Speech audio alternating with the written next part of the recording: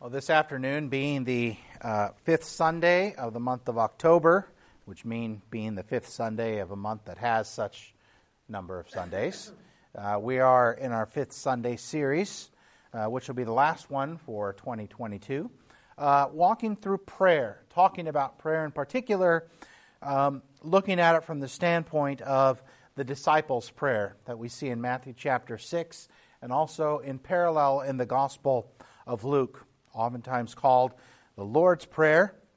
Look, there were a lot of prayers that our Lord prayed, so I like to call this the disciples' prayer. The prayer He's given to us as His disciples as a way to pray. Today we'll be looking at the first petition.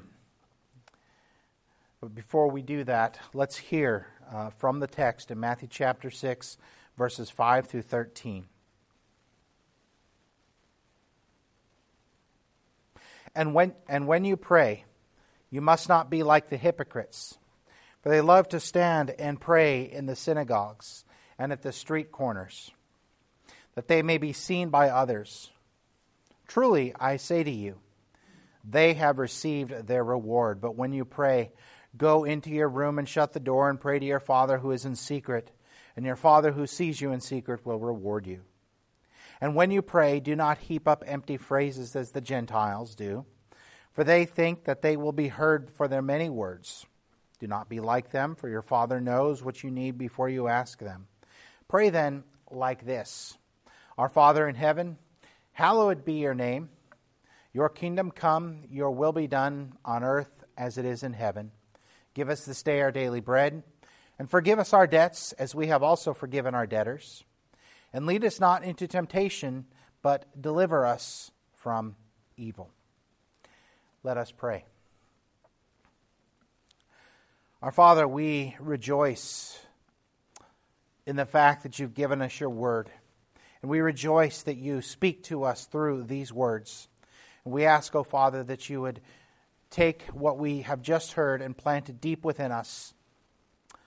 And specifically now today, as we study this text, we pray that you would guide us into truth, in particular what it means when we are asking, hallowed be your name.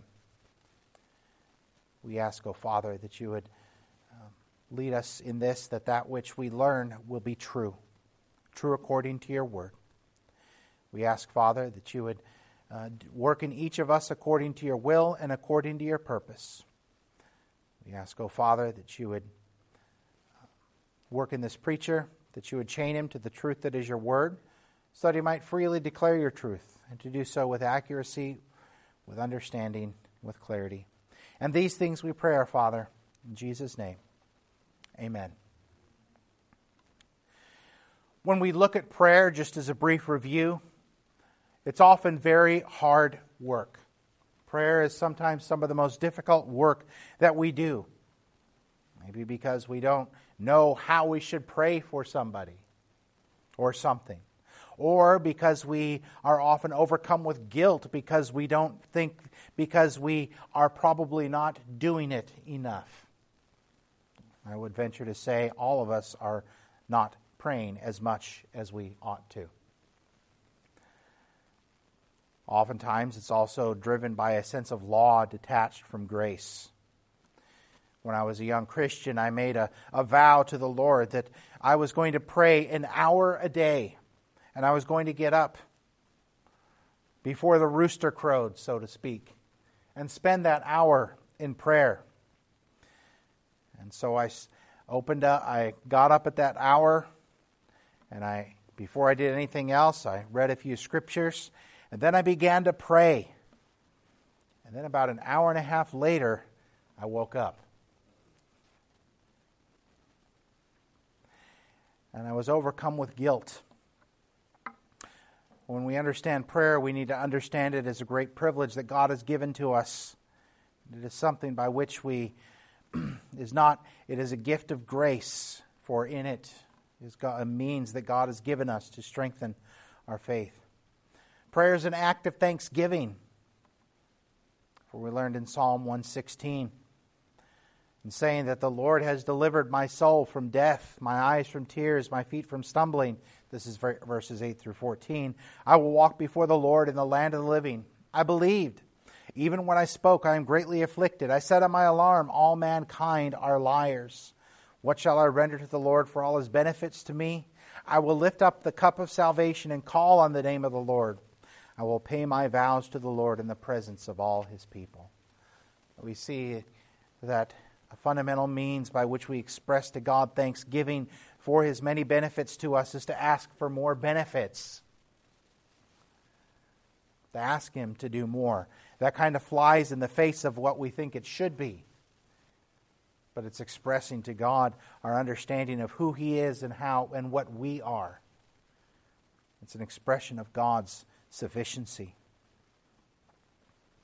And we approach him with boldness because of the grace of Jesus Christ. As an act of thanksgiving for many different reasons that we've already looked at.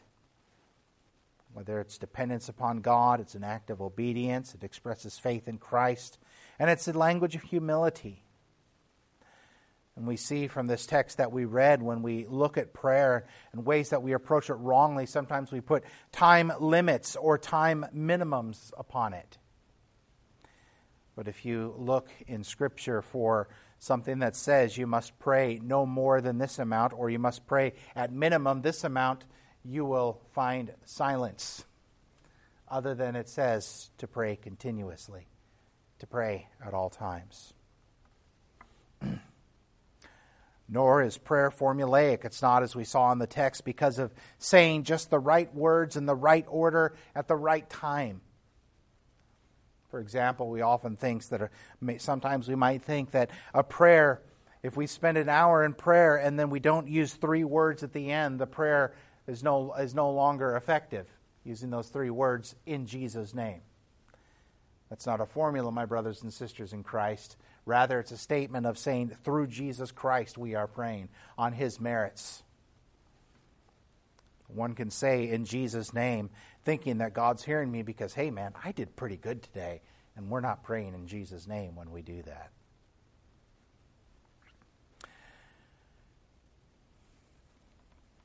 And nor are our prayers heard on account of their eloquence and precision. They're heard because of the merits of Jesus and by the work of the Spirit. Now looking at the disciples' prayer, just to cover briefly what we've covered.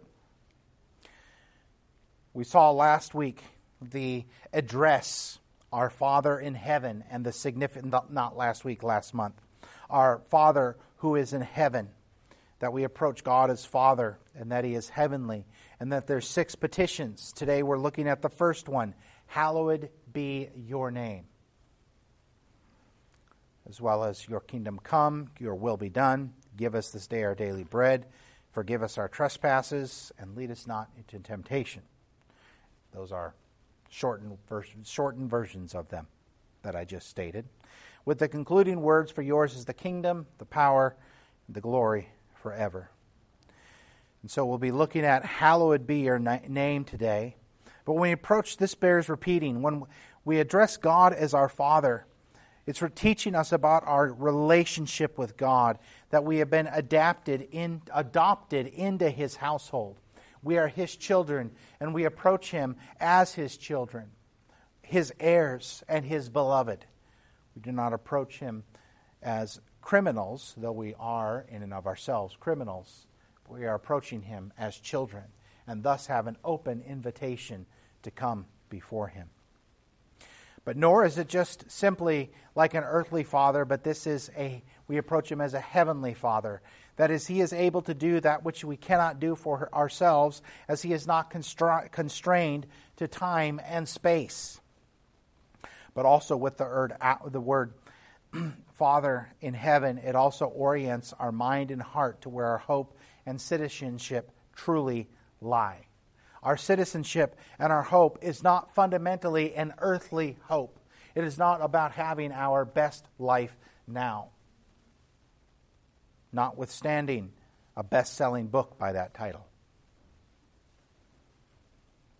Rather, it's an otherworldly hope. And also with the word our, it tells us something else. Well, our earthly familial bonds are important, that our family bonds are important, mother and son and father and son and brother and sister within the context of a household. They are not absolute and eternal. Those bonds are not eternal bonds, nor are ethnic bonds eternal bonds. Rather, we have an eternal and absolute family bond with believers from all times and all places. I have more in common with the believer who's living in a hut somewhere in the plains of a faraway land than an unbeliever who is at my place in life, who is very much like me in other ways than my relationship to Christ. He may look like me, he may talk like me, but he is not like me because he does not have Christ. It is the same with you and the same with me. So today we look at the first petition, a request. That's what a petition is. It's a request. It's asking God to do something. And oftentimes when we look at this first petition, we look at it primarily as the act of praise, giving praise to God. And while that is part of it, that's actually the result of the petition. The petition is asking this: hallowed be your name.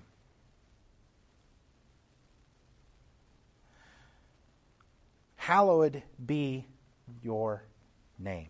We're asking God that His name would be hallowed. We're asking whatever hallowed means, that would be true of His name. Well, truly that is actually, as we're going to learn, truly that is already true of His name. But here we're asking that it would be regarded as hallowed. And we'll talk about what that word means in a minute. But let's look at what some have said about what this is saying in church history.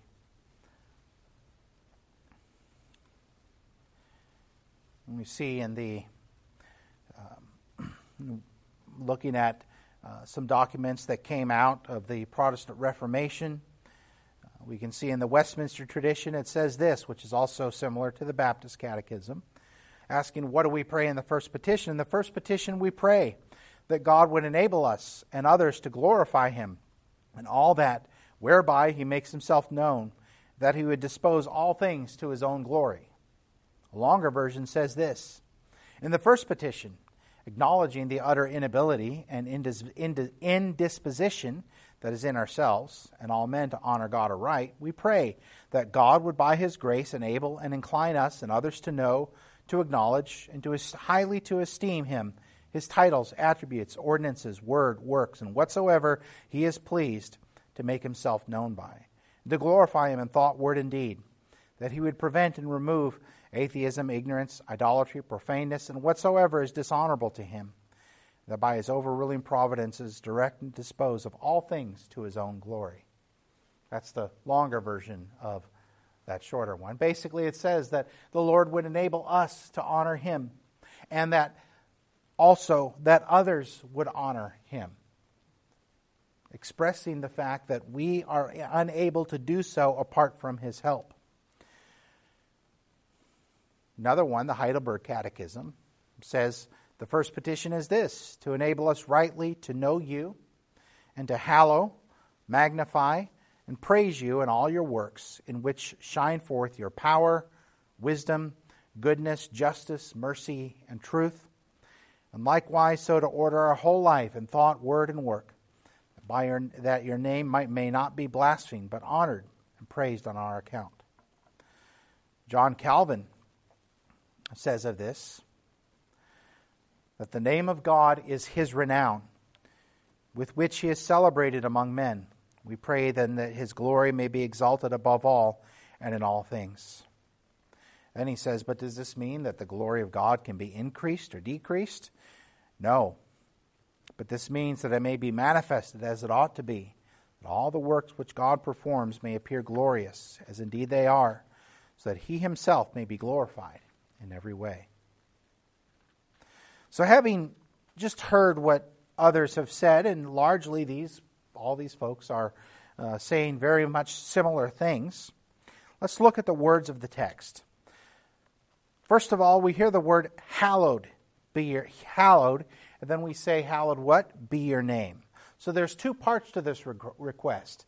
There is for something to be hallowed and for what that something is. That something is God's name. And of course, it is to be hallowed. Now, to make sense of that, we have to know what this word hallowed means and the significance of the word his name. The thing that is requested is for God's name to be hallowed. So we're going to look at each of these two parts. First of all, your name. When we look at God's name, this has everything to do with who he is. That is, with his nature, his character, his glories, his purposes, his attributes. In Judaism, one of the ways by which God is referred, and even in pre-Christ Judaism, was referred to not only as Adonai, but also as Hashem. Hashem, as Hebrew, simply means the name. The name. So his name is not just a title. My name, Mark Harrison Barr. If you didn't know my middle name, you do now know it. Mark Harrison Barr has three parts to it. First name, Mark, depending on which language you're drawing the name from, could mean either hammer or warrior. My last name, Barr, is a northern German way of saying bear. Bar, regardless of which part of Germany, Switzerland, or Holland, the Netherlands want to say it, it means bear. They just all spell it differently. And then the middle name Harrison means son of Harry, which is another way of saying Henry. And Henry is the ruler of the home or an estate ruler. We might say a prince. I am none of those things. I'm not a hammer nor a warrior. I am not a prince, at least in the ordinary sense of the word. Nor am I a bear. I had the unenviable assignment in my junior year of high school, or maybe it was middle school, I don't remember, but to come up with a sentence that is indicative of the meaning of my whole name.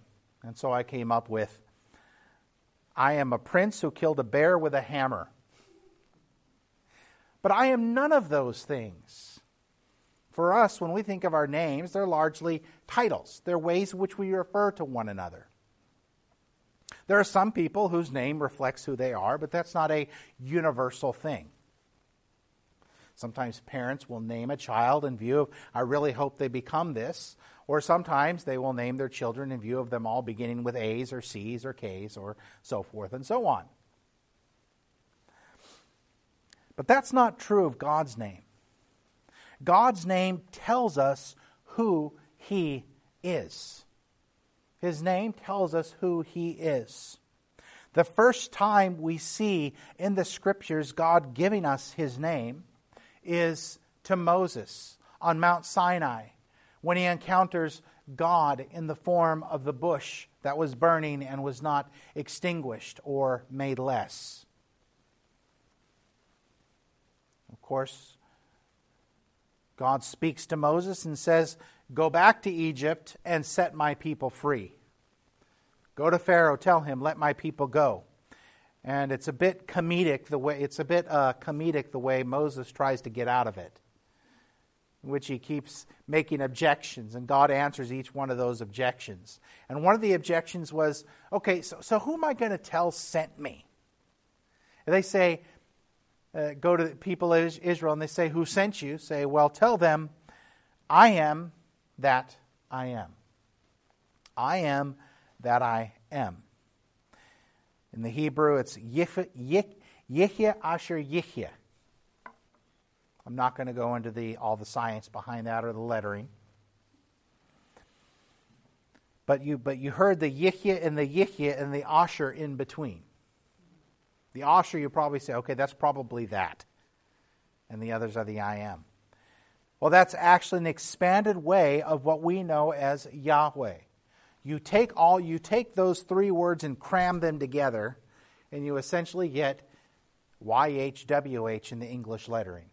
What we call Yahweh, or was pronounced before Jehovah. His name,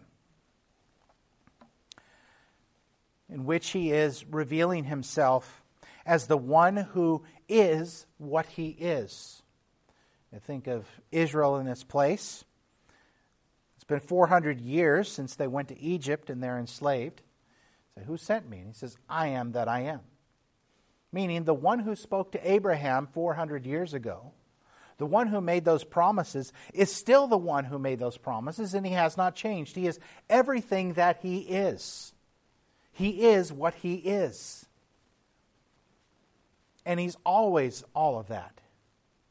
Indicating he's one who keeps his word. He's one who is able to do everything he said he's going to do because he is the one who is.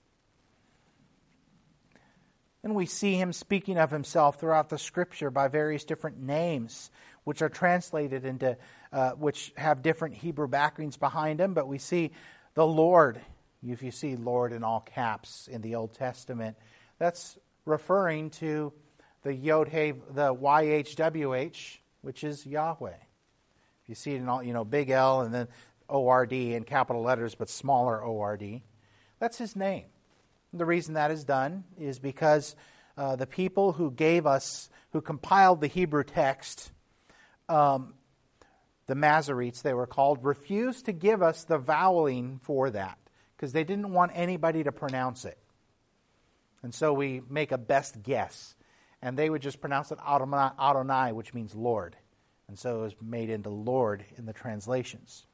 Adonai means Lord. But we see him speaking to himself as the Lord our Savior, the Lord our Healer, the Lord our Provider, the Lord our Redeemer.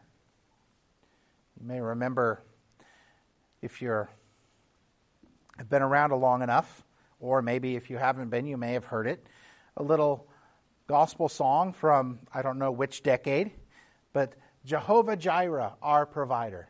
Jehovah Jireh, our provider. Okay?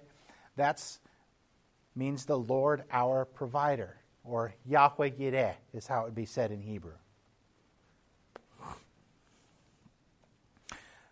So for God's name to be hallowed, whatever hallowed means, it has to do something about who he is. About his name, which is a reflection of who he is. It declares to us who he is. It has to do with who he is being hallowed, or hallowed, depending on what you might pronounce it. Now, when we get to the word hallowed, we ask, okay, so what does that word mean? The word hallow is a word that in today's English is not frequently used.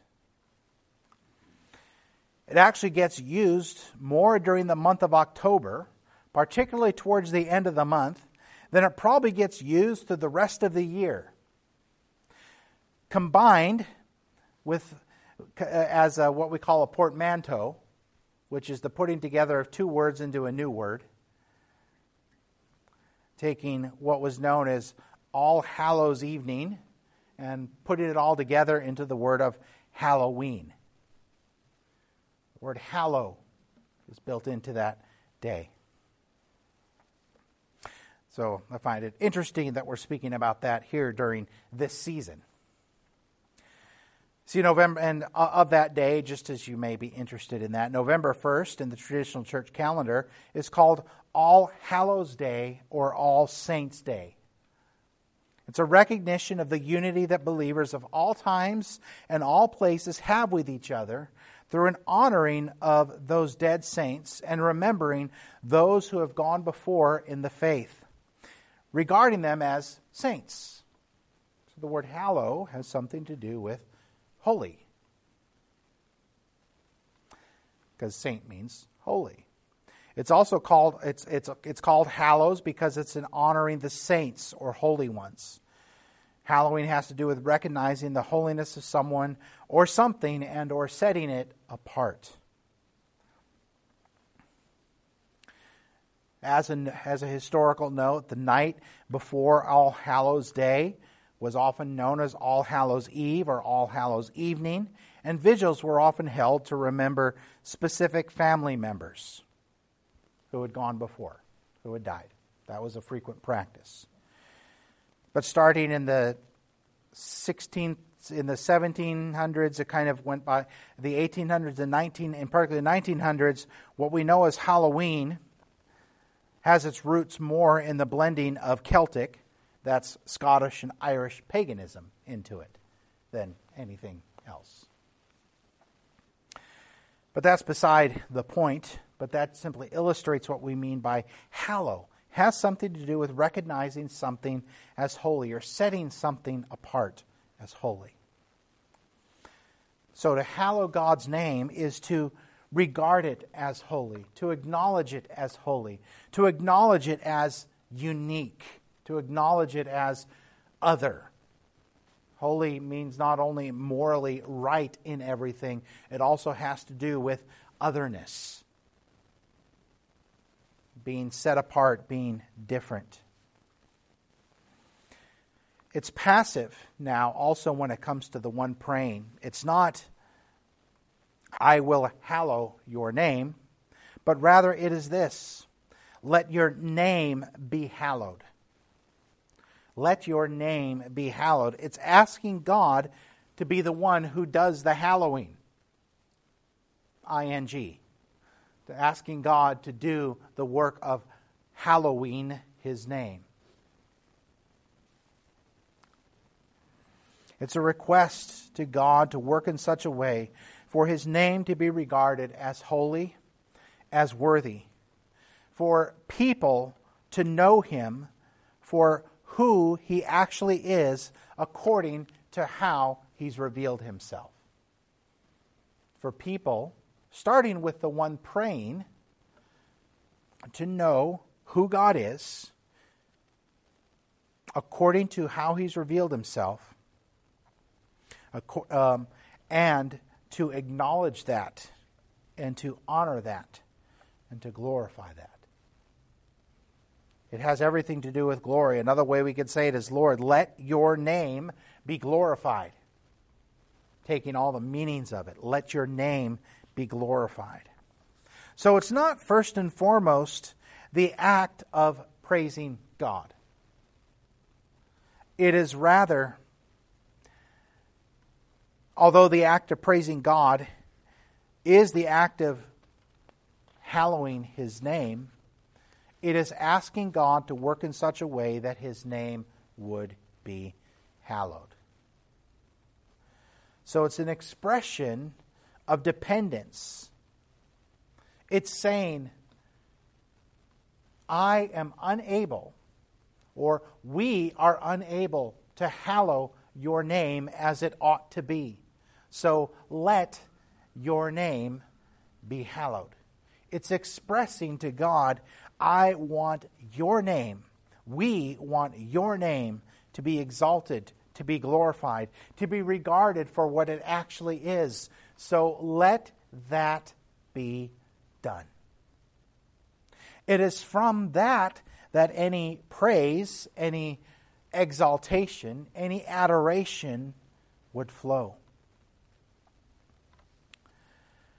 It is the act of God bringing glory to Himself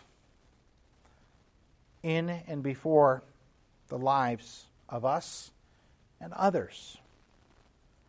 Now, this is not primarily the act of God bringing glory to Himself by virtue of His own providential acts by which He works all things to the praise of His glory. Everything is going to work to the praise of His glory. Everything is going to work to His exaltation, whether we want it or not. All things exist for His glory.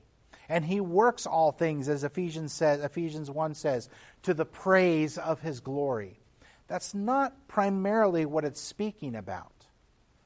Because that's the glory that we don't always understand, that we don't always grasp. That's God glorifying himself according to his own purposes by which he only knows, things that we are not privy to.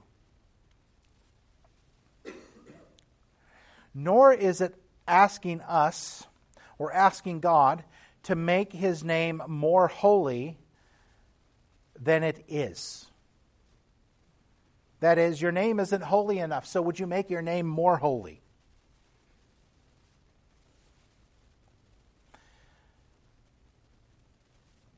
For if God's name needs to be made more holy, then there's a problem.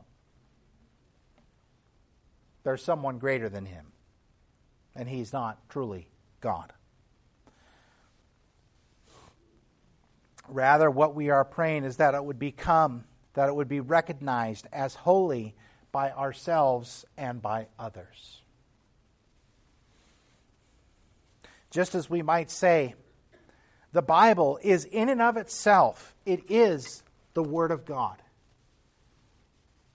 How we regard it does not change what it is. But it also must become to us the Word of God. We must regard it as the Word of God. And so God's name is holy whether someone recognizes it or not. But one must recognize and acknowledge and praise God as holy and acknowledge it as holy. God must become holy in the eyes and in the mind of ourselves and of others. And that is for what we are praying. R. Kent Hughes, he says, we're asking this: may you be given that unique reverence that your character and nature as Father demand. But that he is asking that when we are asking that when we pray.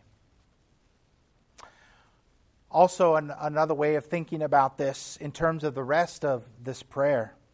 This is the first petition.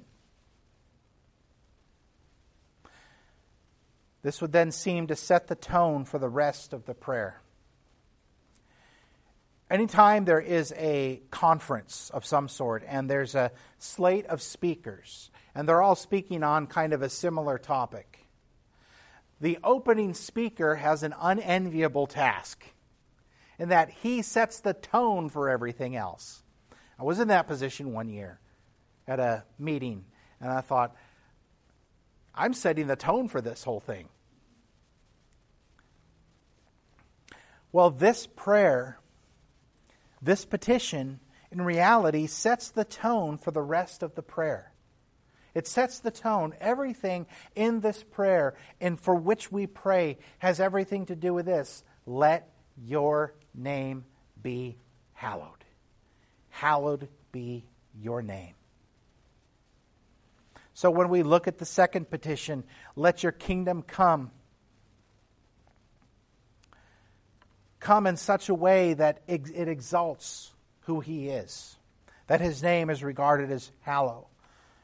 When it says, your will be done on earth as it is in heaven, that God would do his will in our lives and do so in a way by which we and others hallow his name. That when we ask God to give us our daily bread, that he would do so in a way by which he glorifies himself and by which we and others praise him. That God, in his gracious forgiveness of our sins, brings us to hallow his name. And that in our forgiving of others, we could demonstrate the graciousness of God and the grace that he has given to us, and thus his name be hallowed.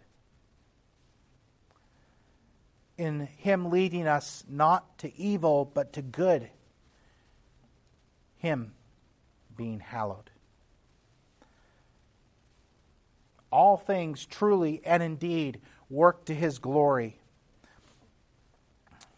as it says in Ephesians 1, which we'll read in a little bit.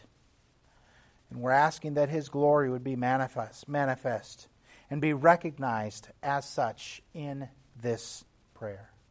And that all the things for which we pray would be guided and would be that which He would do those things in such a way that His name is hallowed. That recognizes Him for who He is. To say that hallowed be your name, this is also consistent with God's purpose for us. Very recently, I was asked by someone, if I were to preach a sermon on the purpose of, the person asked me this, if you were to preach a sermon on the purpose for which I exist, what would you say? And I thought about it. I already kind of knew the answer I was going to say, but I wanted to flesh it out for the person where they were, so I took a few days. But ultimately it boiled down, and I gave the answer with some explanation, from an age-old answer to an age-old answer from an age-old question. The question being, what is the chief end of man? The answer is, the chief end of man is to glorify God and to enjoy Him forever. You see, that is His purpose in creation, is to His glory. And in those who have been united to Christ by faith, who have been reunited to our original, who have been reunited to Him and our purpose in Him, to enjoy Him forever and to live in His glory. Everyone's going to glorify God whether they want to or not. But here, that we would live in the end, to the end of His glory. So this is an expression of the very reason for which we have been created and for why we have been redeemed.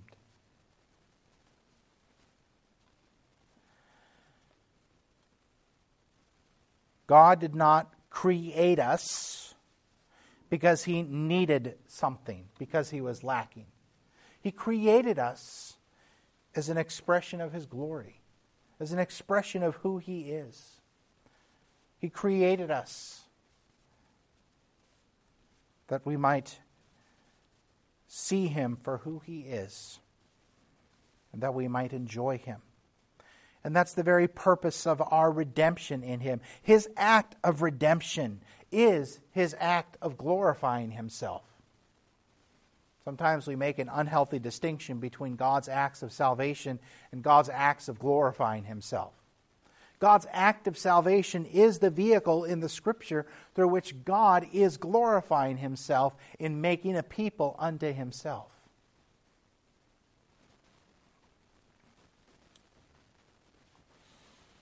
God's purpose in creation and redemption is that. I mentioned Ephesians 1, verses 11 and 12. Listen to these words. In Him we have obtained an inheritance, having been predestined according to the purpose of Him who works all things according to the counsel of His will, so that we who were the first to hope in Christ might be to the praise of His glory. That He works out all things according to the counsel of His will, and in so doing, He's working to the praise of His glory, and that those who hope in Him are to the praise of His glory. I was also asked by someone, this one I had to think about a little bit more to figure out a way. I knew the answer, but I'm still thinking about the best way to say it. I was also asked, why is it that if God has chosen us before the foundation of the world, why doesn't He just have us skip all the sin and pain and just take us straight to glory? Because we see the magnificence of His grace. We see the magnificence of His grace in the light of all of our sinfulness. We see the praise of His glory. Christ's act of redeeming us is an act by which He glorified the Father, and in so doing glorified Himself as the second person of the Trinity, as the members of the Trinity are of one substance and one will. And so thus to glorify one is to glorify the others. John chapter 12, verses 27 and 28. Jesus here has gone into Jerusalem, and he had just been, some of his disciples had been asked by some Greeks. And of course, whenever I think of this passage, I get this picture in my mind. There's his disciples in their robes, which are kind of dingy. This is the image I have in my head. And then you have these people wearing green wreaths around their head, wearing togas, coming up to the disciples and asking him, "Where is Jesus? Take us to him." Probably didn't look like that. But they came up to him and asked, "Where is Jesus?" And then Jesus heard that from the disciples, and he was immediately disturbed. He was struggling. He said, "My hour of glory is near." Because now the Gentiles are inquiring. But after that event, in John 12, verses 27 and 28, he says, "Now is my soul troubled, and what shall I say? Father, save me from this hour. For this purpose I have come to this hour. Father, glorify your name." Then a voice came from heaven, "I have glorified it, and I will glorify it again." So here we see his hope, his purpose in coming, even his death, is the moment by which he is glorified. It is in his weakness that he was glorified, and by which the Father was glorified. We even see the work of the Spirit in John chapter 16.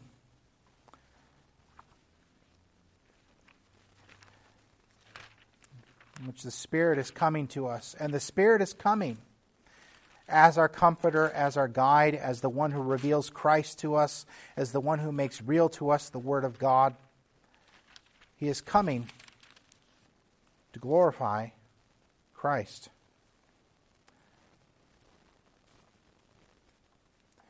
See that in verses 12 through 15 of John chapter 16.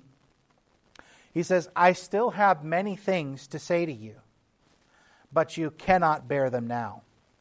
When the Spirit of truth comes, he will guide you into all truth, for he will not speak on his own authority, but whatever he hears he will speak.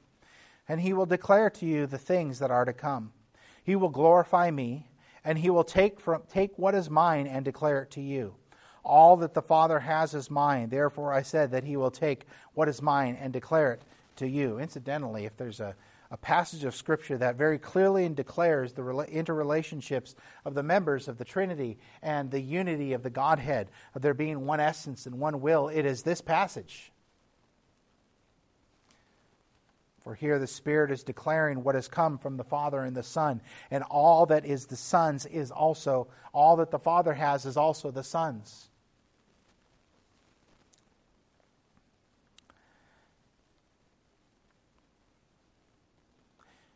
But we see that the Spirit has come to do what? To glorify Christ. To lift up Christ. Even in the work of the Spirit in us, it has to do with glorifying God. For when the Son is glorified, so is the Father glorified. And so is the Spirit glorified. And so here we have the basic guiding principle of what hallowed is and the basic idea behind it. We may say, what is it for God's name to be hallowed, or rather, by whom it is to be hallowed, and how is it done? When we ask this, we're asking for ourselves to know God according to who He is. That's the first idea behind it. To know God according to who He is. Do we not learn in John chapter 17 in Jesus' high priestly prayer in John chapter 17, verse 3?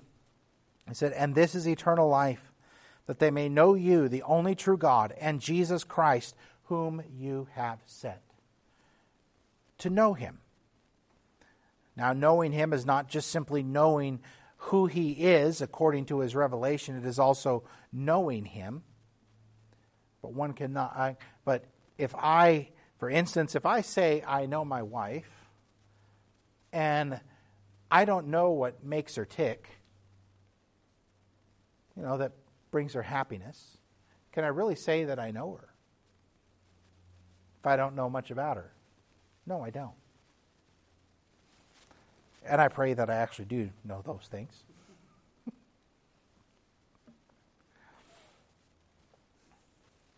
And so it is with God.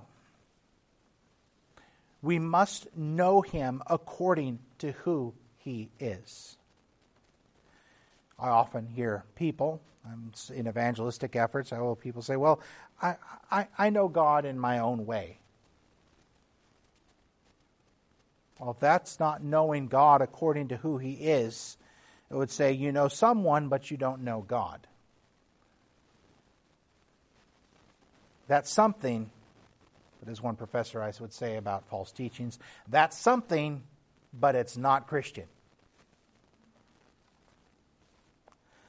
It's to know God according to who he is, and it is to live and talk in ways that honor him.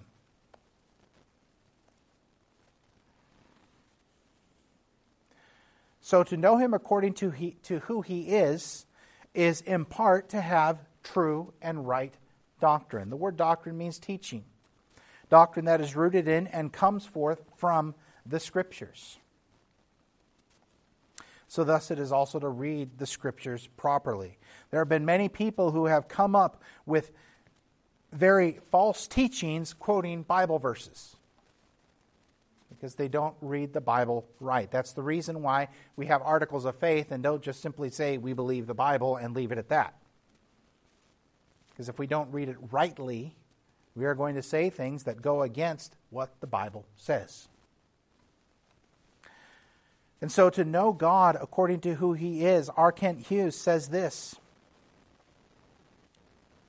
we reverence God or hallow his name when our beliefs concerning him are worthy of him. We cannot hallow his name if we do not understand it. Specifically in the Lord's Prayer, we must understand his Abba fatherhood. The deeper our understanding, the more depth there will be to our reverence. It is all the work of the Holy Spirit, of course, but we must yield to that work. We understand the depth and wonder of saying, Abba Father, only through the Holy Spirit. Is God your dearest Father? So by having good doctrine and beliefs concerning him are worthy of him and are derived from and rooted in and flow from the Scriptures, read the way the Scriptures tell us to read them.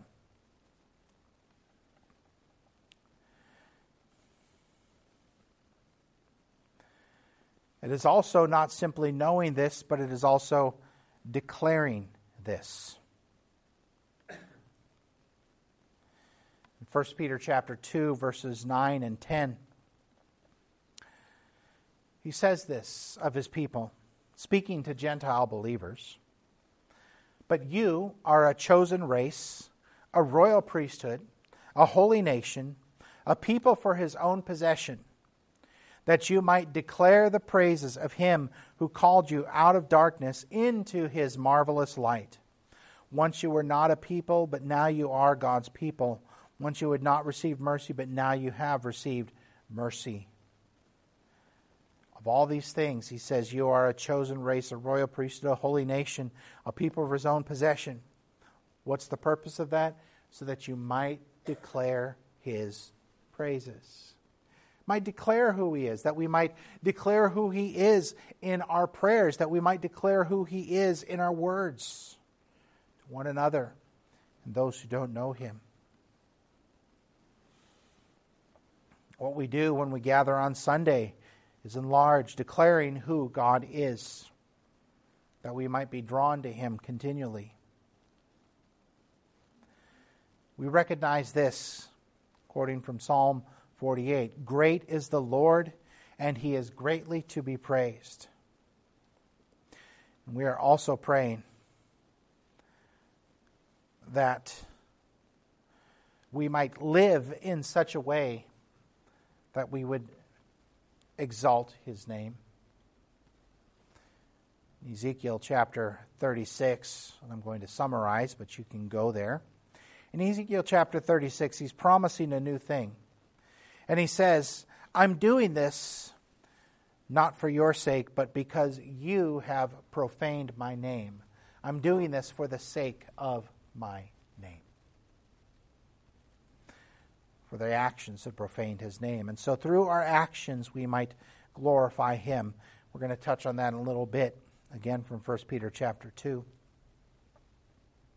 But we're also praying with regards to others, our brothers and sisters in Christ, that they might testify of God's character to me and to one another, to the one praying and to each other, and to exhort one another in the faith and teach the faith. Also, we're praying that with regards to unbelievers. In 1 Peter chapter 2, verse 12,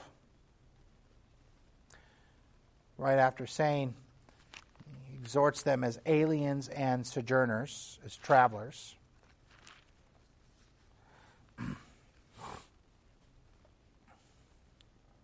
Beloved, I urge you as sojourners and exiles to abstain from the passions of the flesh which war against your soul. Keep your conduct among the Gentiles honorable, so that when they speak against you as evildoers, they may see your good deeds and glorify God on the day of visitation.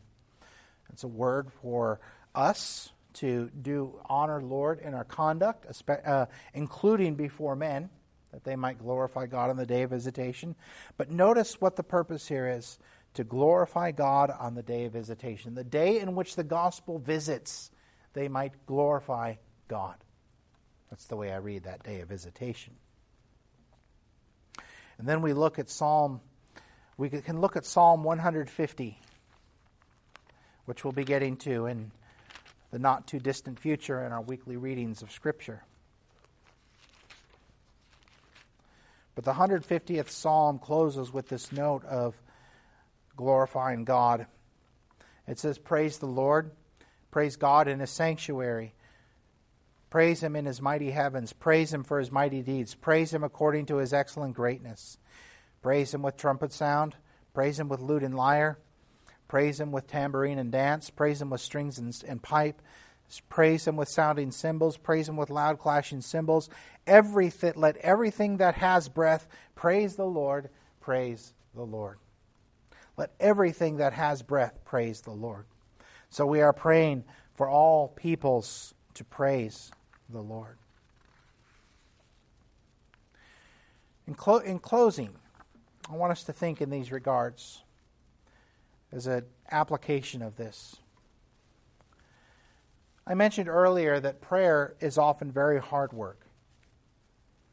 Often because when we go to the Lord in prayer for somebody, or maybe with their illness, or maybe we just are praying for them. You have a list of people to pray for. And you don't necessarily know what's going on, but you want to pray for them. And you say, Lord, would you bless them and help them? And we're thinking, how do I pray for them?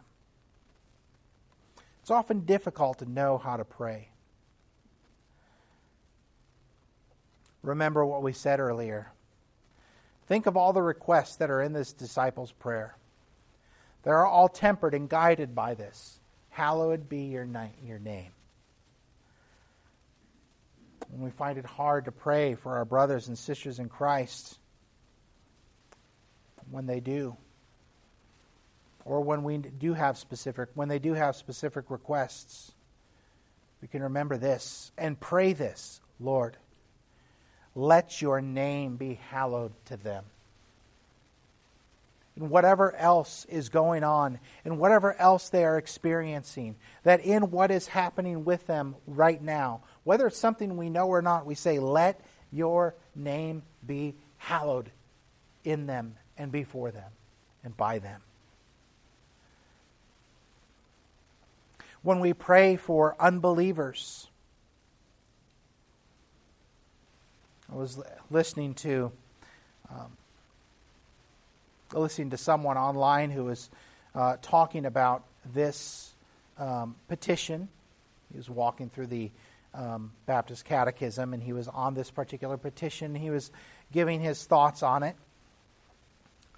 And he was talking about how when he prayed for his parents, that they might come to faith in Christ. And he thought he prayed so it would be so great if he prayed for a while. It would be so great if they came to faith in Christ. That way we can pray together and we can talk about Jesus together. And he was talking about how much he enjoyed that. But then he started reading this, hallowed be your name. And he said, this brought a whole new depth of my prayers for them, that they might come to faith in Christ. Bring them to faith in Christ, O Lord, that my mom and dad, that they might hallow your name. That your name might be hallowed before them. It brought a whole new level of depth and intensity to his prayers for them. And regardless of what we're praying with regards to ourselves or others, we have this: hallowed be your name. Let us pray. Our Father, having heard this, we ask, O Lord, as we depart from here today, that in what we do and what we say, let your name be hallowed. In the things we engage in this week, let your name be hallowed. In our relationships with others, let your name be hallowed. In our prayers, O Lord, let your name be hallowed. Among those whom we know who don't know you, may we live in such a way and proclaim Christ, so that in them and among them your name would be hallowed. We pray these things, our Father, in Jesus' name. Amen.